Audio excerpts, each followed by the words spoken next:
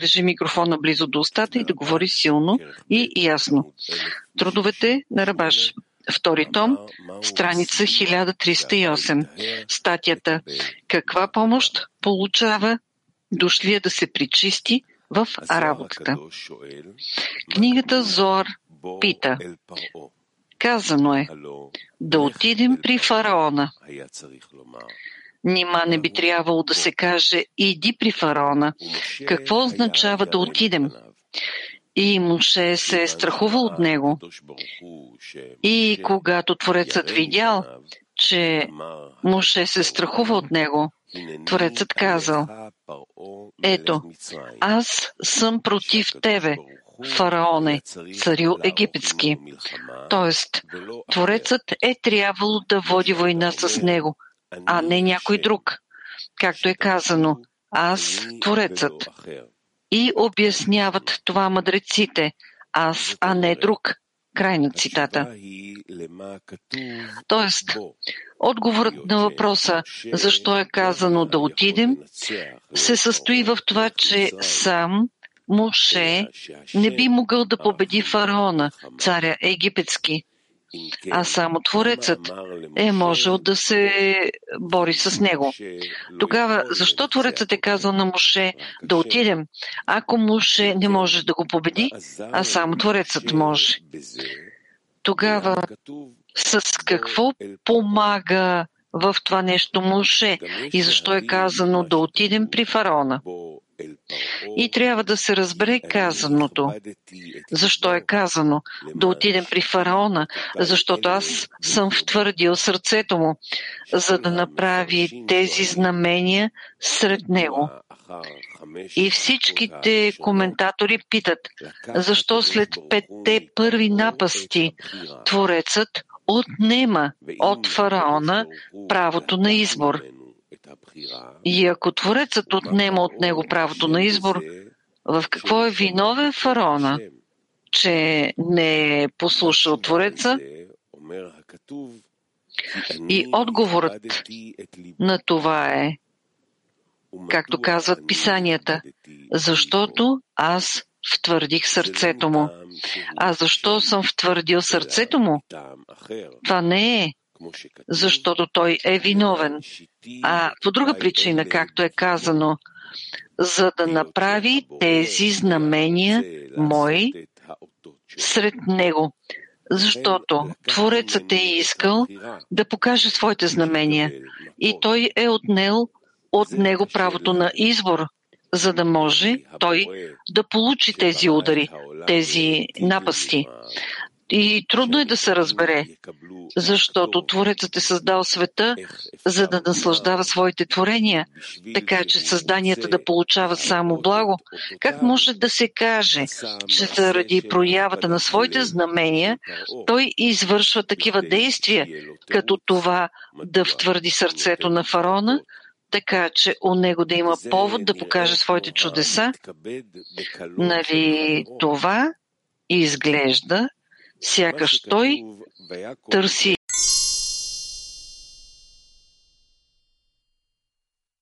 насладата, която Творецът иска да им даде. Затова, когато се занимават с Тора и заповедите, те още не усещат цялото благо и наслаждение, които се намират в тях. И за това тези усилия се наричат работа, защото все още не е ясно, не се вижда важността на Твореца и че си струва да се работи за него, имайки предвид неговото величие, и за това се казва, че Шхина се намира в изгнание във всеки от нас. И заради това, ако няма важност, това се нарича Шхина в прахта. Тоест, че тук не се усеща никакъв вкус. А заради греха на дървото на познанието, както са казали мъдреците, дошла змията при Ева и поставила там нечистотата. А моят баща и учител обяснява това така, че змията това е злото начало и поставил в нея нечистотата злама, което означава, че и дала да разбере това какво е зома, т.е.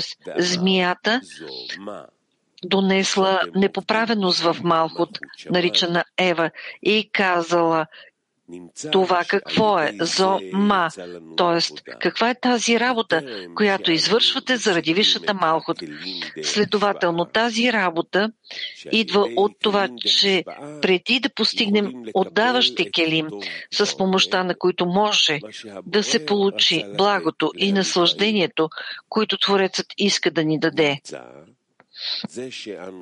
Излиза, че говорейки за работата, намираща се в изпълняването на Тора и заповедите, не се има предвид, че самото изпълняване на Тора и заповедите е работа. А работа е, че по време на изпълняването на Тора и заповедите не можем да бъдем насочени към отдаване. Затова това се смята за работа, защото ние се намираме под властта на злото начало и на змията. Както се каза по-горе, че змията е донесла нечистота и недостатък. И заради това ние се намираме под властта на желанието за получаване заради себе си. И за това не можем да открием благото и наслаждението, които се намират в Тора и заповедите. И в това се състои нашата работа. Как да достигнем келим за отдаване? Защото само благодарение на отдаващите келим си отиват скриването и съкращаването, които са станали на Тора и заповедите. А в келим за получаване няма явно разкриване на благото и наслаждаването. Затова ни е дадено да изпълняваме Тора и заповедите като съвет и чудодейно средство с гола. Тоест, трябва да насочваме намерението си към отдаване по време на изпълняване на Тора и заповедите, даже и все още да нямаме сили да поддържаме това намерение. Но тези 613 заповеди, които той изпълнява, трябва да го доведат до лишма. И този съвет на мъдреците са наричали лолишма. Тоест, благодарение на лолишма стигат до лишма, защото светлината в нея връща към източника. И излиза, че ако човек вижда, че не е по силите му да прави всичко заради отдаване, какво трябва да прави, за да стигне до свойството отдаване? И мъдреците ни препоръчват да се учим лолишма, т.е. заради получаване. И само с помощта на това указание човек ще стигне до лишма. И няма друг начин.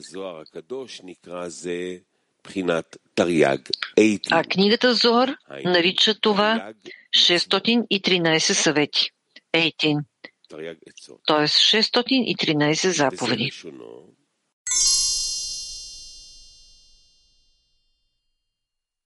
В Тора и заповедите, и които се наричат 613 влагания. И от тук става ясно това, за което питахме.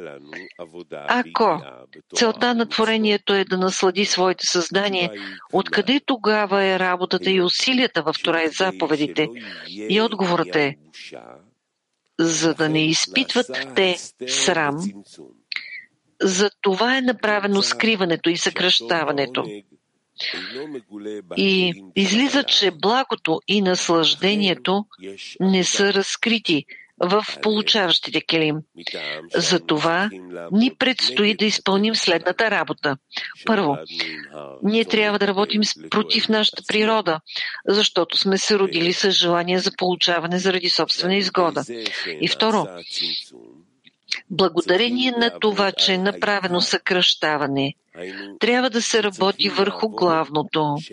Човек трябва да върви над знанието и трябва да вярва, че съществува владетел на света, управляващ всичко в свойството добър и творящ добро. И тези два фактора водят човека до работа и усилие, но за това се изисква голямо преодоляване, така че човек да не бяга от бойното поле насред работата. И това е защото човек, който извършва някакво действие, трябва да вижда своя напредък. А ако не вижда, че напредва, той казва, че тази работа не е за него, защото той не вижда успех. И това предизвиква в него желание да избяга от всички тези усилия, които той полага. Но всъщност съществуват два вида помощ свише, защото без помощ свише ние не можем да постигнем нищо. Първото, това е кли, т.е. хисарона. С други думи, необходимостта да се разбере в какво се състои истинския хисарон, за да знае за какво той да моли помощ свише. И често става така, че човек нищо не му достига и заради това той се разболява. И лекарите му дават лекарство, но то не му помага, защото той е болен не от тази болест, от която го лекуват лекарите. И той отново отива при лекаря, и той му дава лекарство, и то отново не му помага, и той вече е отчаян от всички тези доктори и от болестта, с която той ще остане до края на дните си.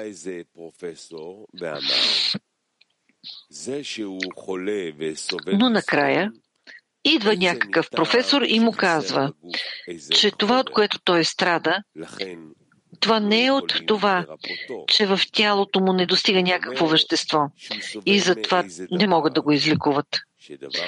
А той му казва, че той страда от нещо друго. И ето, той му дава лекарство от това, което професорът смята, че не му достига. И той веднага започва да оздравява. И след това става ясно, че този човек напълно се е излекувал. Излиза, че на първо място човек трябва да разбере какво не му достига, за да може той да изпълнява Тора и заповедите. А човек може да си мисли за много неща. И за всяко от тях той получава лекарство, което не му помага. И това е, защото човек мисли не за това и за това не може да върви по пътя на истината. Излиза, че когато той се моли на Твореца за помощ, той моли да получи напълване, което той смята за необходимо. Но това, което мисли той, всъщност не е вярно. И затова човек не може да се излекува от властта на злото начало. Затова отначало човек получава свише помощ, за да разбере в какво се състои болестта, от която той страда. Тоест той си мисли, че не му достига нещо количествено.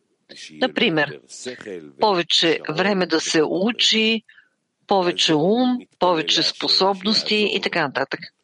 И затова той се моли на Твореца да му помогне. А всъщност на него не му достига качество. Тоест, да осъзнае, че главното е в него да има хисарон от това, че у него няма важност да усети това, че се намира под висше управление. С други думи, на него не му достига вяра в това, че Творецът управлява света в свойството добър и творящ добро. Защото ако него имаше такова усещане, човек би бил щастлив и радостен, получавайки от Твореца благото и наслаждението и не би искал да се разделя с Твореца дори за секунда. Защото би знаел какво губи от това, че неговите мисли са насочени към други неща. Докато ако той мисли, че на него това не му достига, а всъщност се нуждае от други неща, които не са важни в работата. Първата помощ, която човек получава свише, това е осъзнаване на своето зло. И това е главната пречка, която му пречи да бъде истински работник на Творец. Тази помощ трябва да дойде първоначално. И след това е възможно да се прави поправяне и да се знае как това да стане. Тоест, човек трябва да стигне до състоянието, когато знае, че не му достигат само две важни неща. Първо, свойството моха, разум, и второ, либа, сърце. И едва тогава той трябва да се опитва да постигне. Затова първата помощ, която човек получава свише, това е хисарона към това. Но това не му се открива отведнъж, а става постепенно, т.е. съгласно неговата работа и старанията му да стигне до истината. В тази степен той получава помощ свиш. И когато той стига до истинско кли, т.е. до истински хисарон, за това, което не му достига, тогава той получава истинско напълване, съответстващо на неговото кли. И от тук следва, че човек получава свише и светлина, и кли, т.е. потребност, наричана хисарон. Това е, което го боли, и това, което не му достига. Тоест, не всичко, което не достига на човек, се нарича хисарон.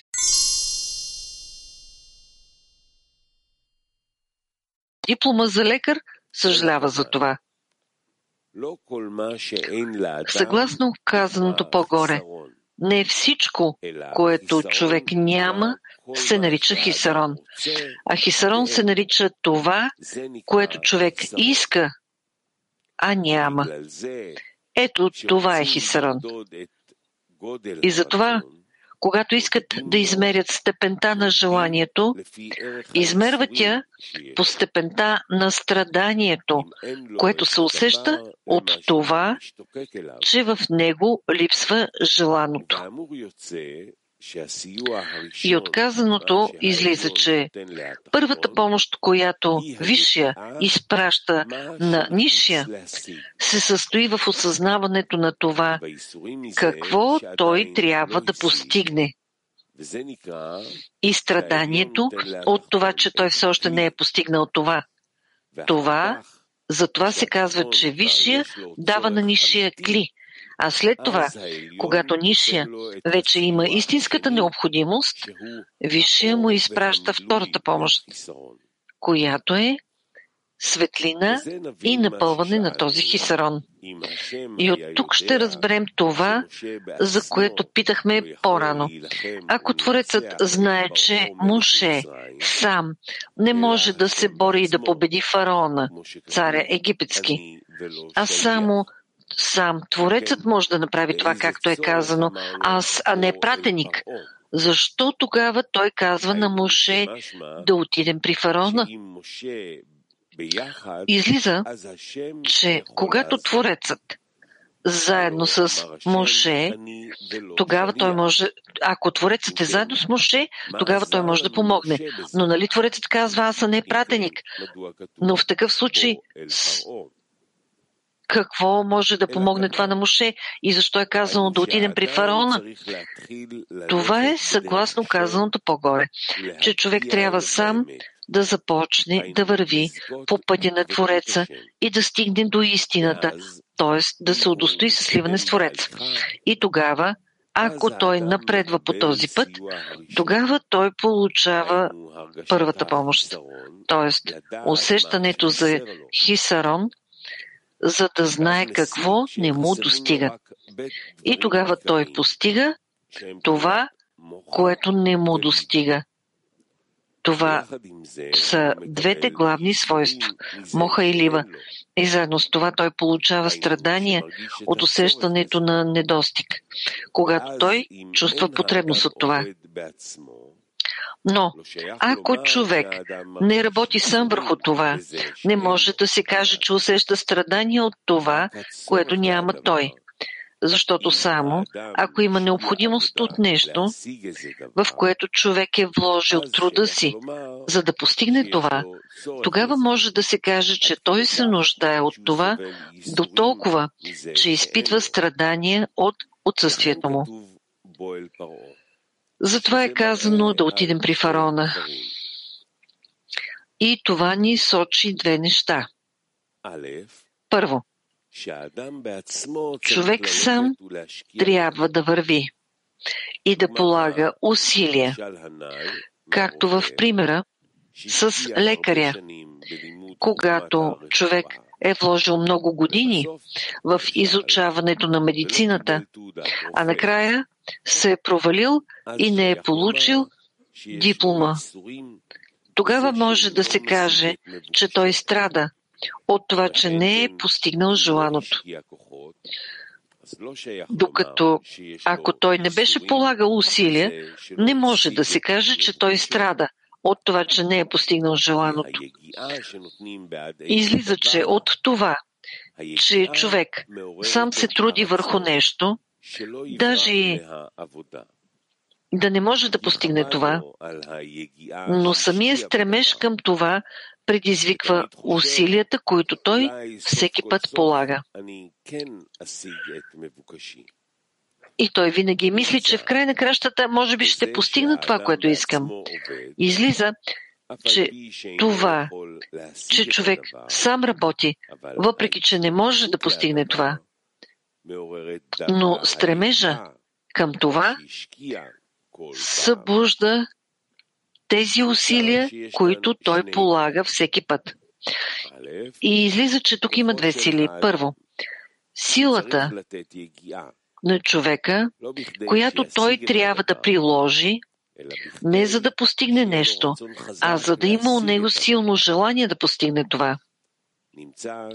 И от тук следва, че човек трябва да работи, за да стигне до потребността от помощ на Твореца, наричана съвършено желание. И това означава, че работата на човека не му помага да постигне нещо, а го води до хисарон и потребност. Той да знае какво не му достига. И за това той получава помощ свиш. За това, че всеки път вижда, че в него хисарона става все по-голям и той не е в състояние да излезе от властта на фараона. И тази помощ се нарича, защото аз втвърдих сърцето му. И излиза, че утежняването на сърцето е нужно, за да има той истинско желание за истината. Второ, заедно с това е необходима и помощта на Твореца, за да даде светлина, както е казано, аз, а не пратеникът. Значи,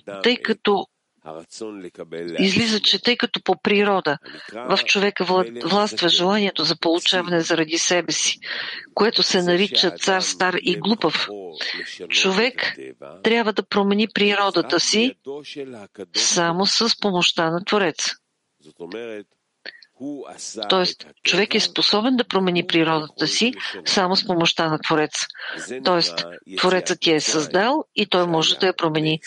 И затова се казва изход от Египет, който е бил чудо. Затова е казано да отидем. Тоест, те двамата са тръгнали, както се казва да отидем заедно. Както се казва по-горе, Творецът и Моше. И от казаното ще разберем това, за което питахме за написаното, защото аз втвърдих сърцето му, за да направи тези знамения мои сред него. И ние питаме, това прилича на някой, който търси почит за себе си за сметка на срама, позора на другия. Тоест, Творецът го е направил злодей, за да покаже своите знамения.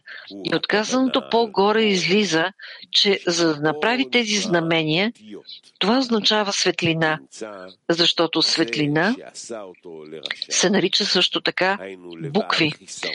И излиза, че Творецът е направил от него злодей и това е, защото той го е създал с хисарон, така че в човек да има цялостно и пълно кли за получаване на светлината.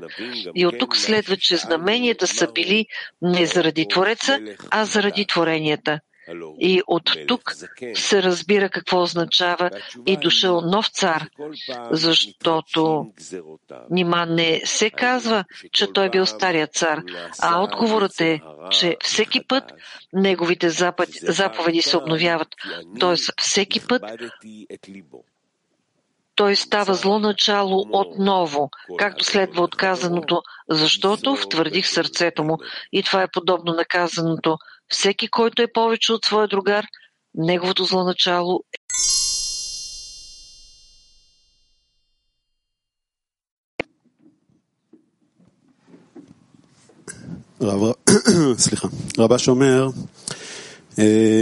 Рабаш казва, че така може да стане поправенето, да се стигне до състоянието, в което той разбира, че не му достигат две важни неща – свойството моха и свойството либа. Какви са тези неща в нашата работа? Разум и сърце. Това са два източника на хисарон в разума и в сърцето.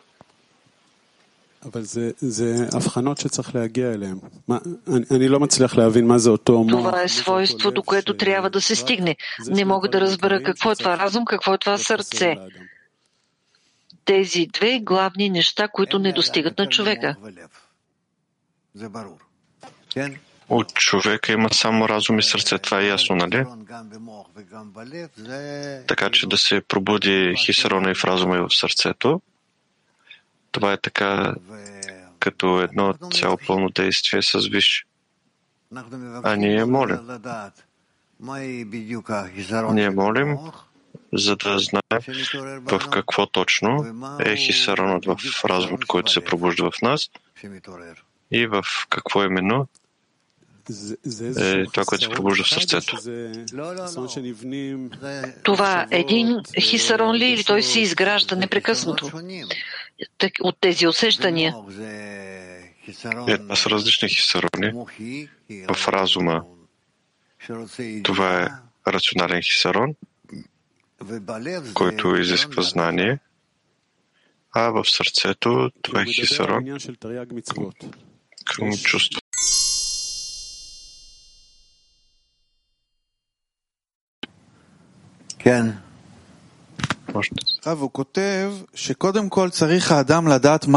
Той пише, че първо човек трябва да знае какво не му достига.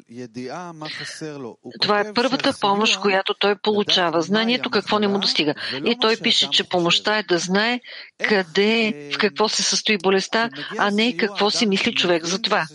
Как, когато идва помощта, човек разбира тази помощ свише и му става ясно каква е тази помощ. Ти ще се почувстваш, след това ще разбереш. Как да не се объркам в това, което си мисля, че получавам и че това ми е за зло, като това дете, което иска кърфица, за да си почеше окото.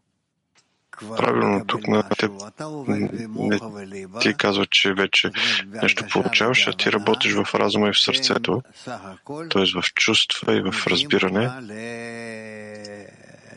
И тези два елемента те довеждат до решение. Когато ти започваш правилно да задаваш въпрос. Ако може да продължа натам, той разбира в разума си, че трябва да работи във вяра над знанието, но той все още не усеща тази работа. Това първата крачка ли е, когато разбираме, че всичко е само в моя разум, в моето разбиране, и това изобщо не е правилната посока, т.е. това той го изпълнява заради себе си и това изобщо не е посоката, в която той трябва да работи. Това ли е възприемането, което му трябва? Да.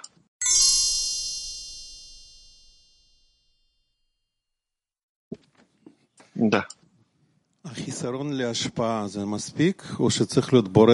Хисарона за отдаване, това достатъчно ли или Творецът трябва да даде? Хисарон за отдаване е основният хисарон. Да кажем, ние учим, че истинската работа е в десетката. И тя е, че трябва да се набере, да се поеме хисарона от другаря и да искаме да му отдаваме. Въпрос. Всеки хисарон ли, който има в другаря, той човек го разкрива и моли за него. Или на мен ми се струва, че аз трябва да искам това да бъде като мой хисарон и да моля Твореца за тази истинска работа. Това ли е работата? Не. Какво е това истинска работа за отдаване, за да има истински хисарон за отдаване? Човек, който иска да се приближи към Твореца и моли помощ, поддръжка, то постепенно на различните състояния на помощ, разбира за какво се случва. Тоест, трябва да се увеличават усилията за отдаване и така ще стане. Да. Благодаря.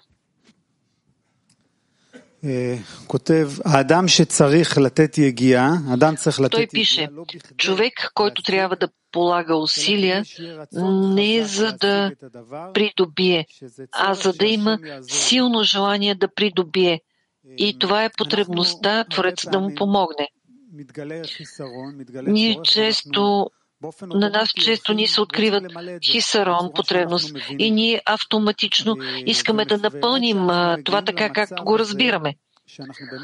Чак до там, че ние стигаме до това състояние, когато наистина усещаме, че Творецът ще помогне, но това отнема време.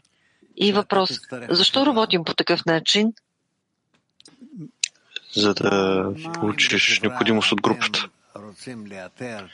И ако в групата там той намери защо му идват такива определени желания и хисарони, то вие като цяло ще се приближите един към друг, за да изясните истинския хисарон.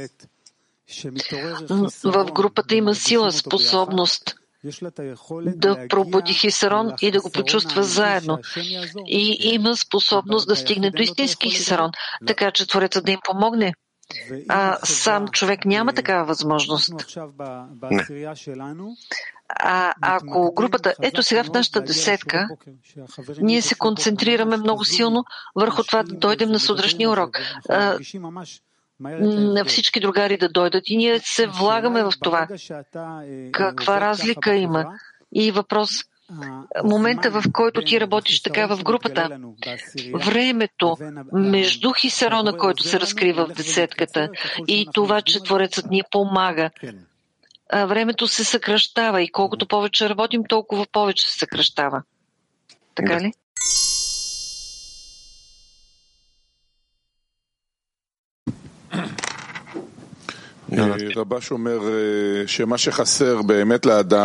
Рабаш казва, че това, което наистина не му достига на човек, той смята, че това е количество, а всъщност това е нещо качествено. И след това той казва, че истинският хисарон е това, че не му достига вяра, че Творецът управлява света като добър и творящ добро. И наистина това, което не позволява на човек да стигне до това, е да го види. Разкриването на вярата, че управлява света като добър и творящ добро, това е просто промяна на възприемането на реалността. И това е такава вътрешна промяна. А след това той казва, че за да стигне до това са необходими две неща – моха и либа. Какво е това вяра, моха, че Творецът управлява света, и какво е това либа? Какъв е първият етап? Какъв е този първи етап?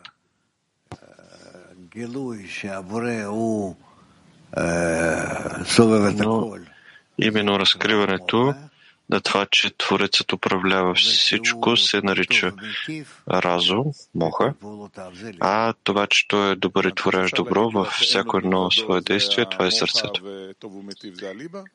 Тоест, може да се каже, че това, че няма никого освен него, това е моха, а това, че той е добър и творящ добро, това е либа.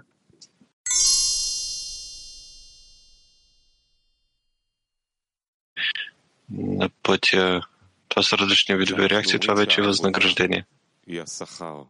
Когато казваме, че работата това е възнаграждение, какво се има предвид? Това, че човек иска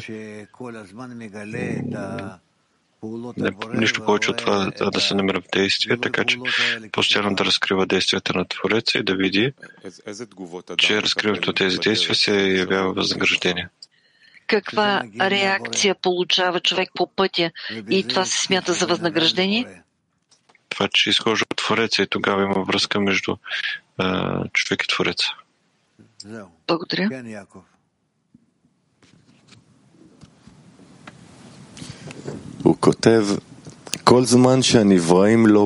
Той пише, преди творението да постигне отдаващия келим, те няма да получат и почувстват насладата, която Творецът иска да им даде. Както дадохте пример с свирането на класическа музика и този, който се намира наблизо. Какво разделя другар, при който има велики другари и велик рав, първоизточници, и другаря, който покрай който това преминава? Какво трябва да направи другаря, за да усети величието на нещата, които са му дадени и които се намират около него? Ако не му дават с висше правилно да се отнесе към това, което се случва, то не може да се отнесе. Но ако му се дава немного, то да, може да обърне внимание и да се постарае да бъде свързан с това. Да, аз усетих, когато говорите, че в момента, в който не ти дават, на тебе не ти дават. И в този момент, когато на тебе ти дават, началото, ето вие казахте, тук трябва внимание. Къде трябва да е вниманието, за да се увеличи това, което получаваш? Именно така се увеличава. Какво е това внимание? Да се увеличи връзката. Това, че ти сега точно искаш да насочиш своето ухо, своето сърце като радар, който търси. Какво ще е, в каква насока Творецът иска да се отнесе към теб. Това величие, как да го видя, как да го чуя, как да видя величието на това, как Творецът се държи с мен. Ти това го приемаш и го чувстваш, че това е обръщането на Твореца към теб, и тогава всеки път си устремен все повече към него. Какво да направя, за да помогна на другаря да приеме това внимание предвид, да види величието? Аз искам моят другар да чуе повече, да усети повече. Какво трябва да направя тогава? Но преди всичко това, че искаш така да бъде, това по такъв начин вече приближаваш приятелите към Твореца. Молиш се на Твореца, за да може той да обърне внимание на твоите приятели. И така се изгражда връзката. Шай каза преди това, че ние сме в молитва и тя е концентрирана върху това да дойде на сутрешния урок. Как да помогна на моите другари да идват на сутрешния урок? Това внимание да се пробуди в тях. В молитва и подем на важността. Стигане на важността.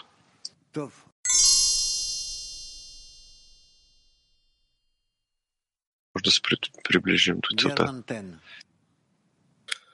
Ja, guten Morgen. Der Mensch muss lernen, welcher Mangel, also der Mangel zu geben, der wahre ist. Wie können wir im Herz spüren und im Verstand erkennen, Човек трябва да се научи какво е това истински хисарон за отдаване. Можем ли да почувстваме в разума и в сърцето какво е това истински хисарон, когато нашите мисли винаги ни отклоняват от истинския път, от истинския хисарон? Какво можем да направим във връзка с това?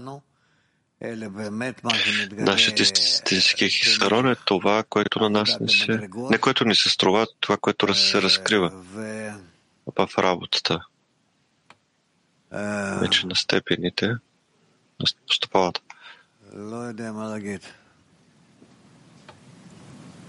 Не знам какво да кажа.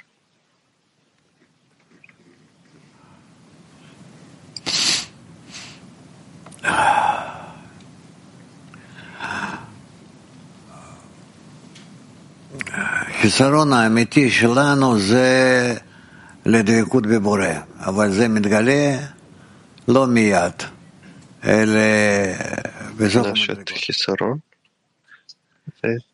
Сливане с Твореца, но той се разкрива не веднага, а в края.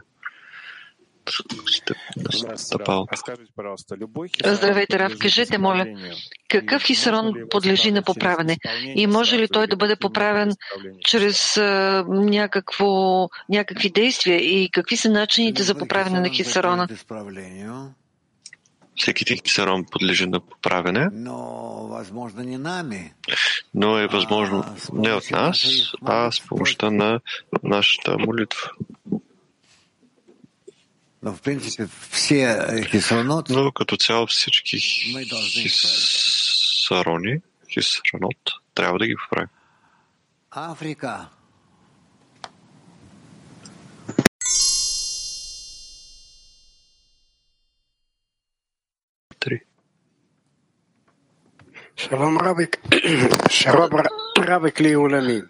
Здравейте, Рав, здравейте, световно кли. Написано е, че помощта идва от Твореца. Как да не пропуснем тази помощ? Помощта на десятката, да бъдеш десятката, защото поддръжката се разкрива в десятката и тогава това ти няма да го пропуснеш. Благодаря. Здравейте, Рав, като продължение. Какво ще ни помогне да не се разделяме с Твореца нито за миг? Ако всички мислите за това.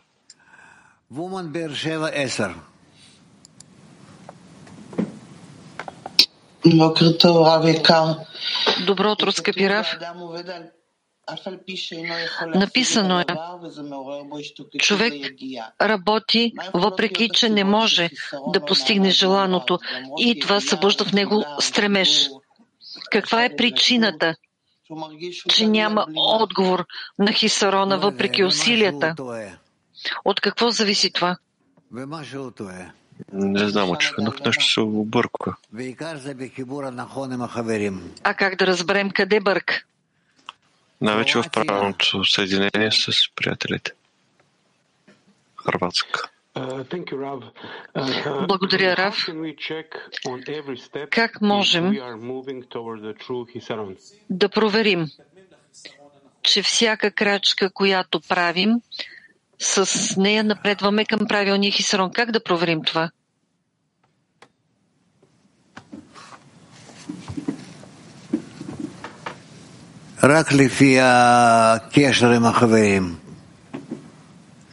Само в съответствие с връзката с другарите. Нямаме друга възможност. Says to me that I'm on the right path toward the right Hisaron. Какво точно представлява това обединение? Когато съм на правилния път и работя с правилния хисарон? Когато ти с другарите се обединяваш все повече и повече,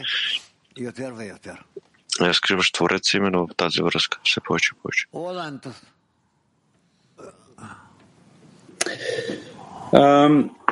What does it mean to have Какво означава, че има усилия в Тора, че се полагат усилия в Тора и заповедите? И това е знак, че ти не работиш заради мен. Къде са усилията в работата? Ако има знак, че ти не работиш за мен. Усилията са в това, че искам да се свържа с теб и така да организирам, че с всички усилия да се приближа към теб и още с останалите приятели. И това е правилното усилие. А какво означава това, което се казва в статията? Тук има цитат. Ти не вършиш тази работа за мен, а полагаш усилия. Тук като че ли има конфликт между едното и другото. Не, ако ти си в усилието, тогава ти не си насочен към мен. Така Творецът ни казва, че във връзката с него там не трябва да усилия. Ако вече сте свързани с него, тогава вие получавате от него цялата енергия и сила и въобще всичко.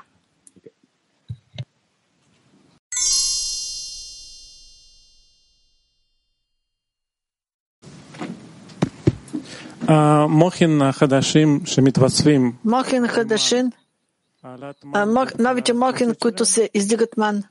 Издигането на ман е свобода на избора ли? Издигането на ман, това винаги е свободен избор. Това е хисарон, който нищите, те не го получават отгоре свише. Те трябва да го формират с помощта на действия. Ако ти говориш за духовната работа. Това е единственият свободен избор, който той имате да издигнат ман ли? Не, има и още неща, но основно тази работа е на нишите в това, че те се стараят да формират ман. Да. От жени Хибро 2, когато започнахме да изучаваме тест, Рав каза, че тази част говори за нас. Току-що ви отговорихте на другар, че нямаме отношение към тези изменения. Ние още не се отнасяме към това, не се отнасяме към нишите. Това е тая част, която говори за разбитите келим, които трябва да се поправят. Ние вече се намираме в този процес на поправяне на разбитите килим. Ето, това е въпроса. Това е въпроса. Тоест, разбитите килим, това са килим, които усещат себе си, намиращи се под табора и по-долу даже от парса, а в световете Беа, и те искат да се издигнат, те имат хисарон, да се издигнат и да поправят себе си. Това още не сме ние, но това е по пътя. Тоест това е за нас, но е за бъдеще състояние. Да.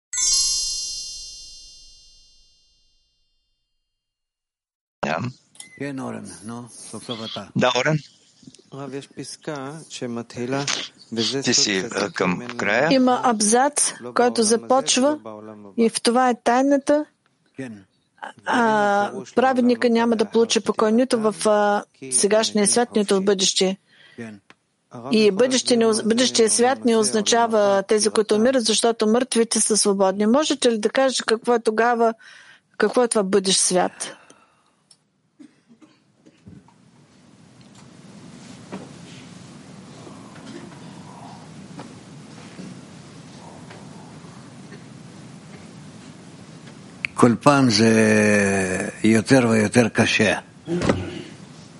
Това всеки път е все по-трудно и по-трудно да се обясни.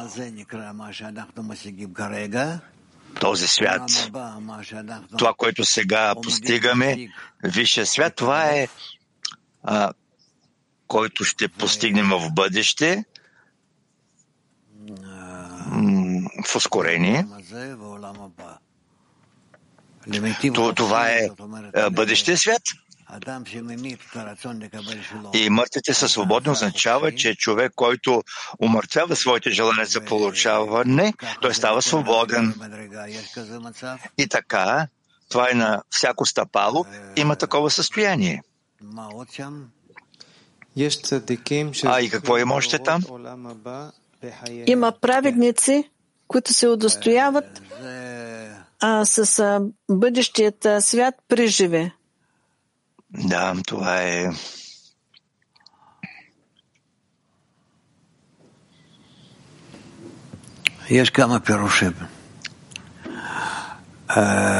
Има няколко обяснения. Има праведници, които се удостояват със света на бъдещия свят в този свят, защото за да се достигне, трябва да се достигне до светлината на бъдещия свят. Това е степен.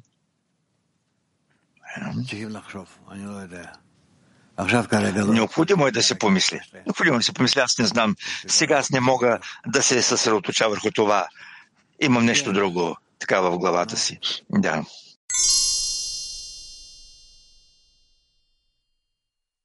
Добре. По-нататък. Аз мога ли да попитам? Целият този фрагмент, той започва с това, че започва 7 малахим, които са паднали. Изведнъж той започва да обяснява ацилут, които били частично установени. Ние имаме 7 малахим. Има ли връзка между парцуфите в него?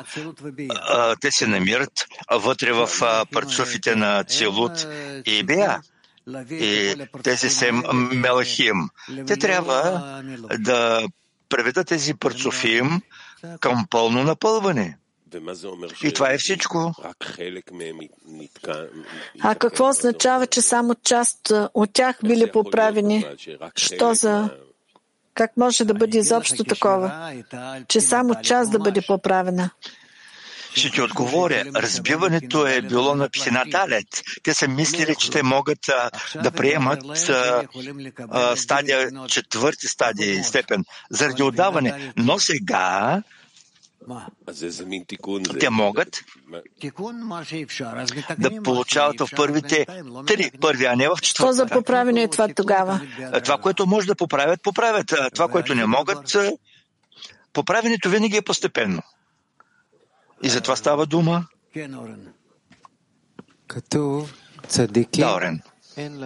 Написано е, праведниците, те нямат покой. А защо нямат покой? Те чувстват хисарон и не могат да напълнят този хисарон. И това е всичко. Написано е, нямат покой нито в този свят и нито в бъдещия свят. Те винаги усещат себе си в хисарон. А какво искат? Те искат да напълнят всичко.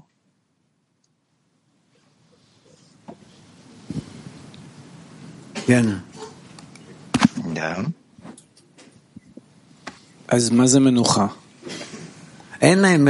Какво е тогава това покой? Те нямат покой. Аз разбирам, но какво е това покой? Покой, това е, когато всичко е поправено. Но и тогава има хисарон. тогава вече няма никакви хисарони. Тогава праведник, в който се намира, праведник се намира в хисарон постоянно ли? Праведник е човек, който постоянно разкрива хисарони и иска да ги напълни всички в цялата своя работа. Тогава той винаги ли е в работа, в разкриване на хисарони по правене? Разбира се. Тогава това е добро. Да, това е в неговата работа.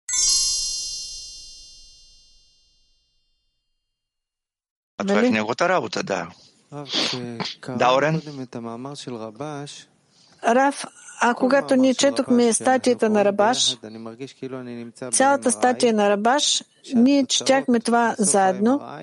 Аз сякаш се намирам в МРА, където след това резултатите показват всички мои недостатъци в мен, на всички нива. След това ни преминаваме в ТЕС.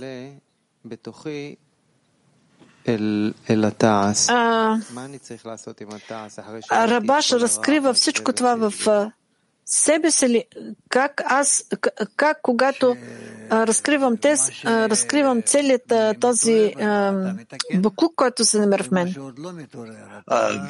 Когато се пробужда, това ти поправиш. А това, което не се пробужда, ти продължаваш своята обикновена, обичайна работа, рутинна. А как аз поправям?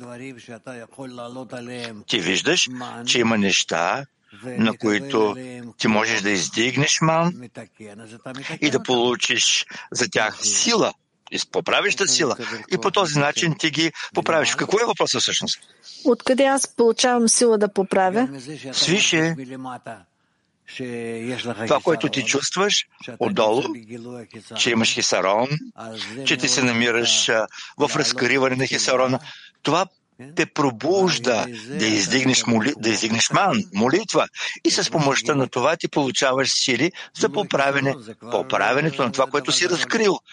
Разкриването на хисарона, това е вече голяма работа.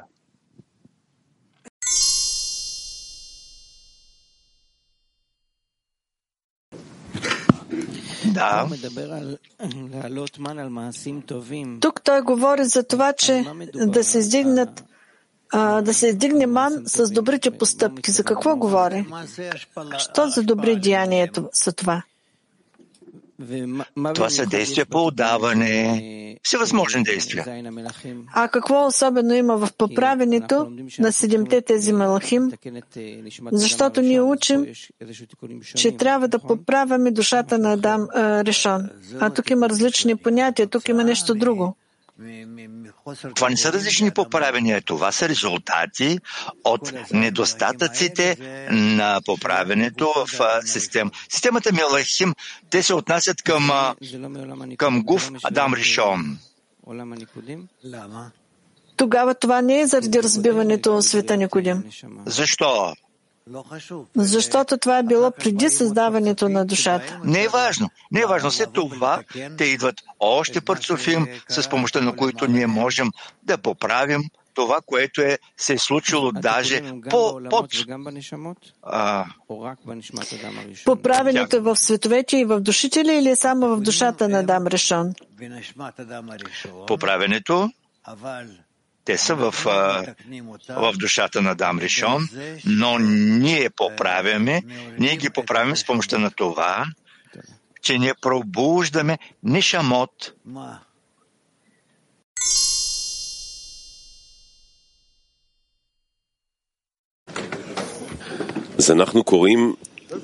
Четем трудове на Баала Сулам, 16-та страница, същност на науката Кабала, статия на Баала Сулам, абстрактни названия, подзаглавие абстрактни названия, 16-та страница, подзаглавие абстрактни названия.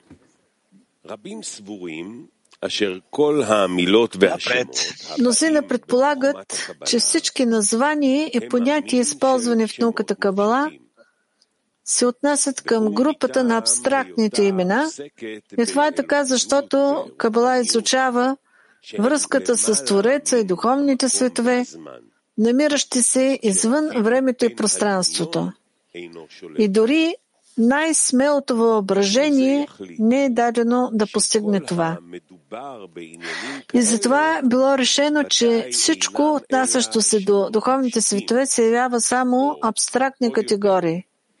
Или повече от това, някакви още по-възвишени и затворени от абстрактните категории понятия, които са абсолютно откъснати дори от техните мними основи, корени.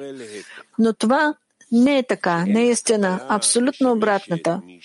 Кабала не използва никакви други имена и названия, освен тези, които са реални и отразяват действителността. И това е железен закон на всички мъдреци на Кабала. Всичко това, което не е постигнато, не трябва да се назовава по име и да се определя с думи. И тук ти си длъжен да разбереш, че думата постижение означава висша степен в разбирането. И това е взето от израза и ще достигне ръката твоя. Тоест, докато не е постигнато абсолютно ясно осъзнаване, такова сякаш държиш това в ръце, кабалистите не наричат това постижение, а го обозначават с други названия, разбиране, знание и така нататък.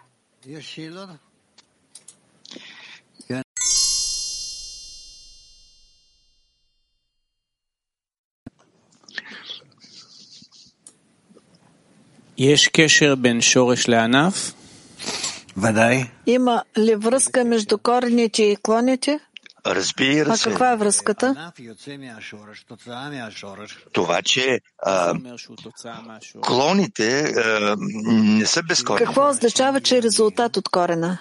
Че има висши корени, които дават резултати като клони, като в дървото на живота. Да?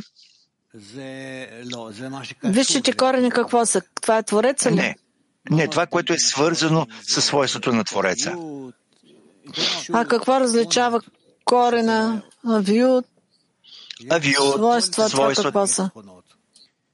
Има, да кажем, 613 свойства. По какво те се различават? Какво различава, да кажем, първия корен, втория корен в тези 613? Различието е в това, че те действат различни сили и в различни състояния. Как това се реализира в клоните?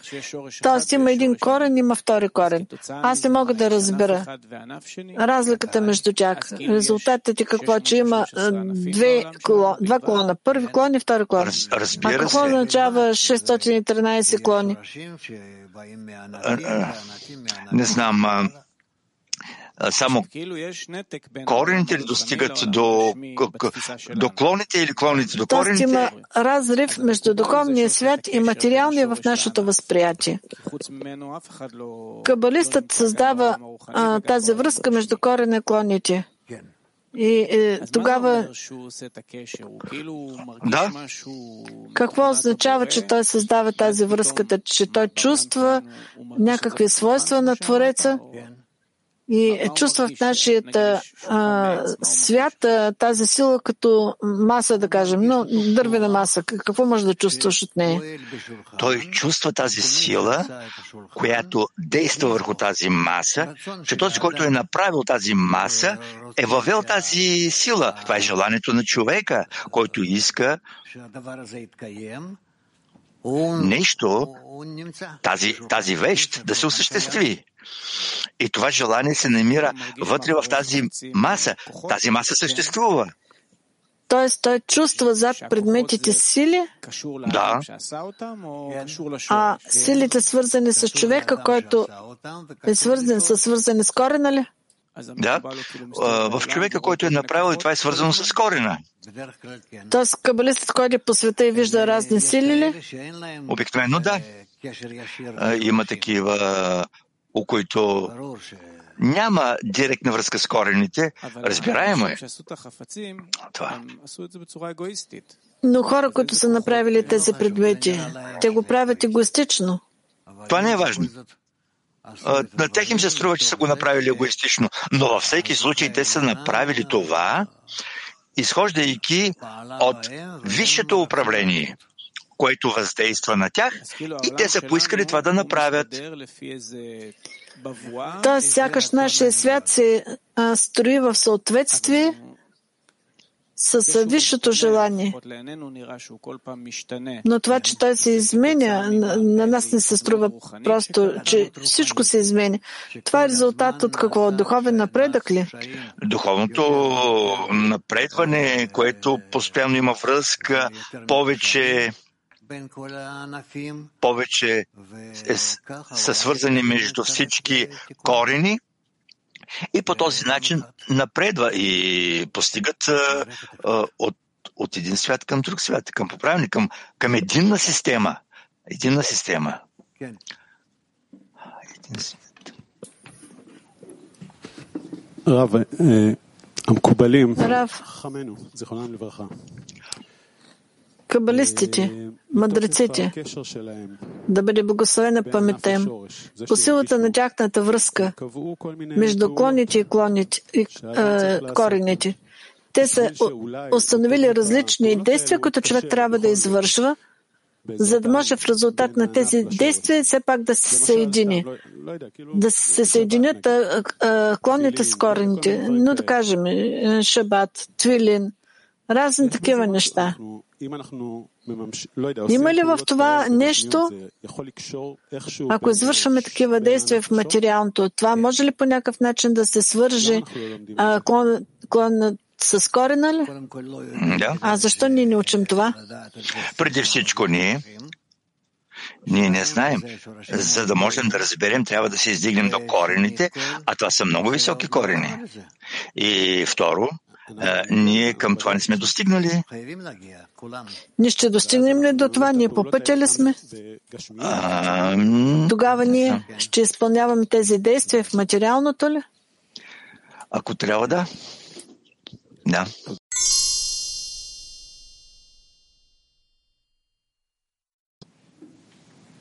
Да. רב, קצת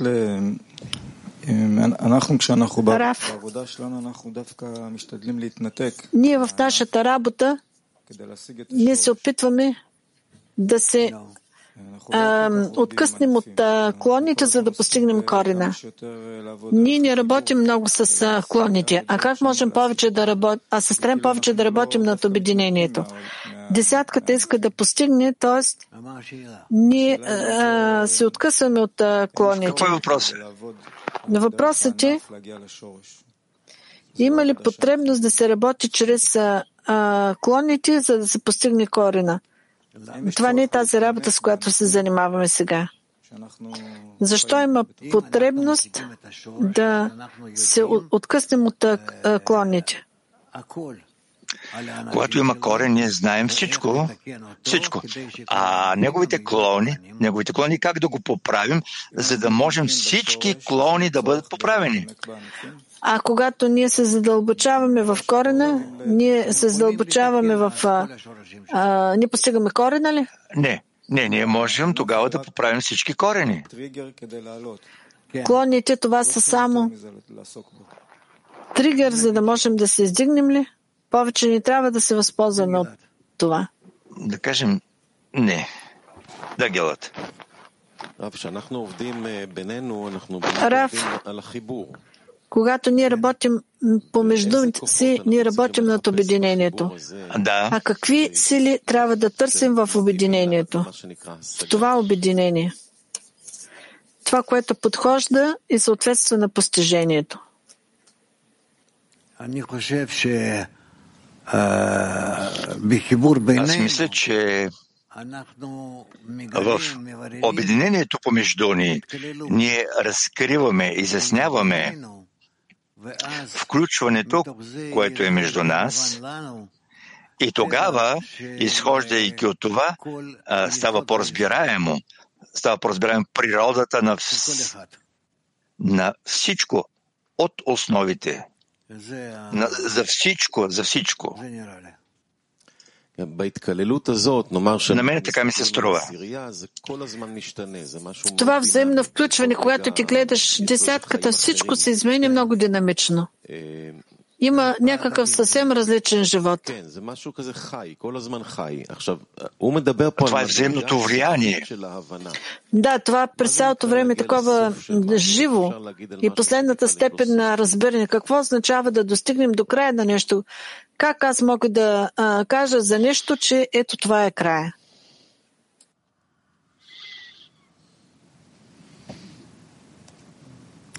אני עוד לא יודע מה לענות על זה. Аз още не знам какво да отговоря на това.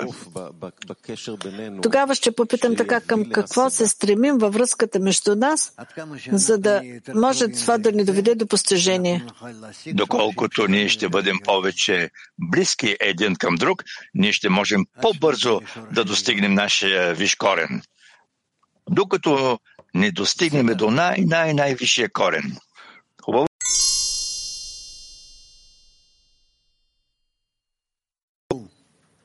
Шалом 2. Здравейте, Рав. Рав, вие отговорихте на доктор Влад, ако правилно съм разбрал, че духовният корен в медицината няма потребност от поправение сега. Моят въпрос е такъв. Какъв духовен корен трябва да постигнем за поправение? Ние трябва да постигнем корените, където ние се съединяваме заедно. И това е всичко.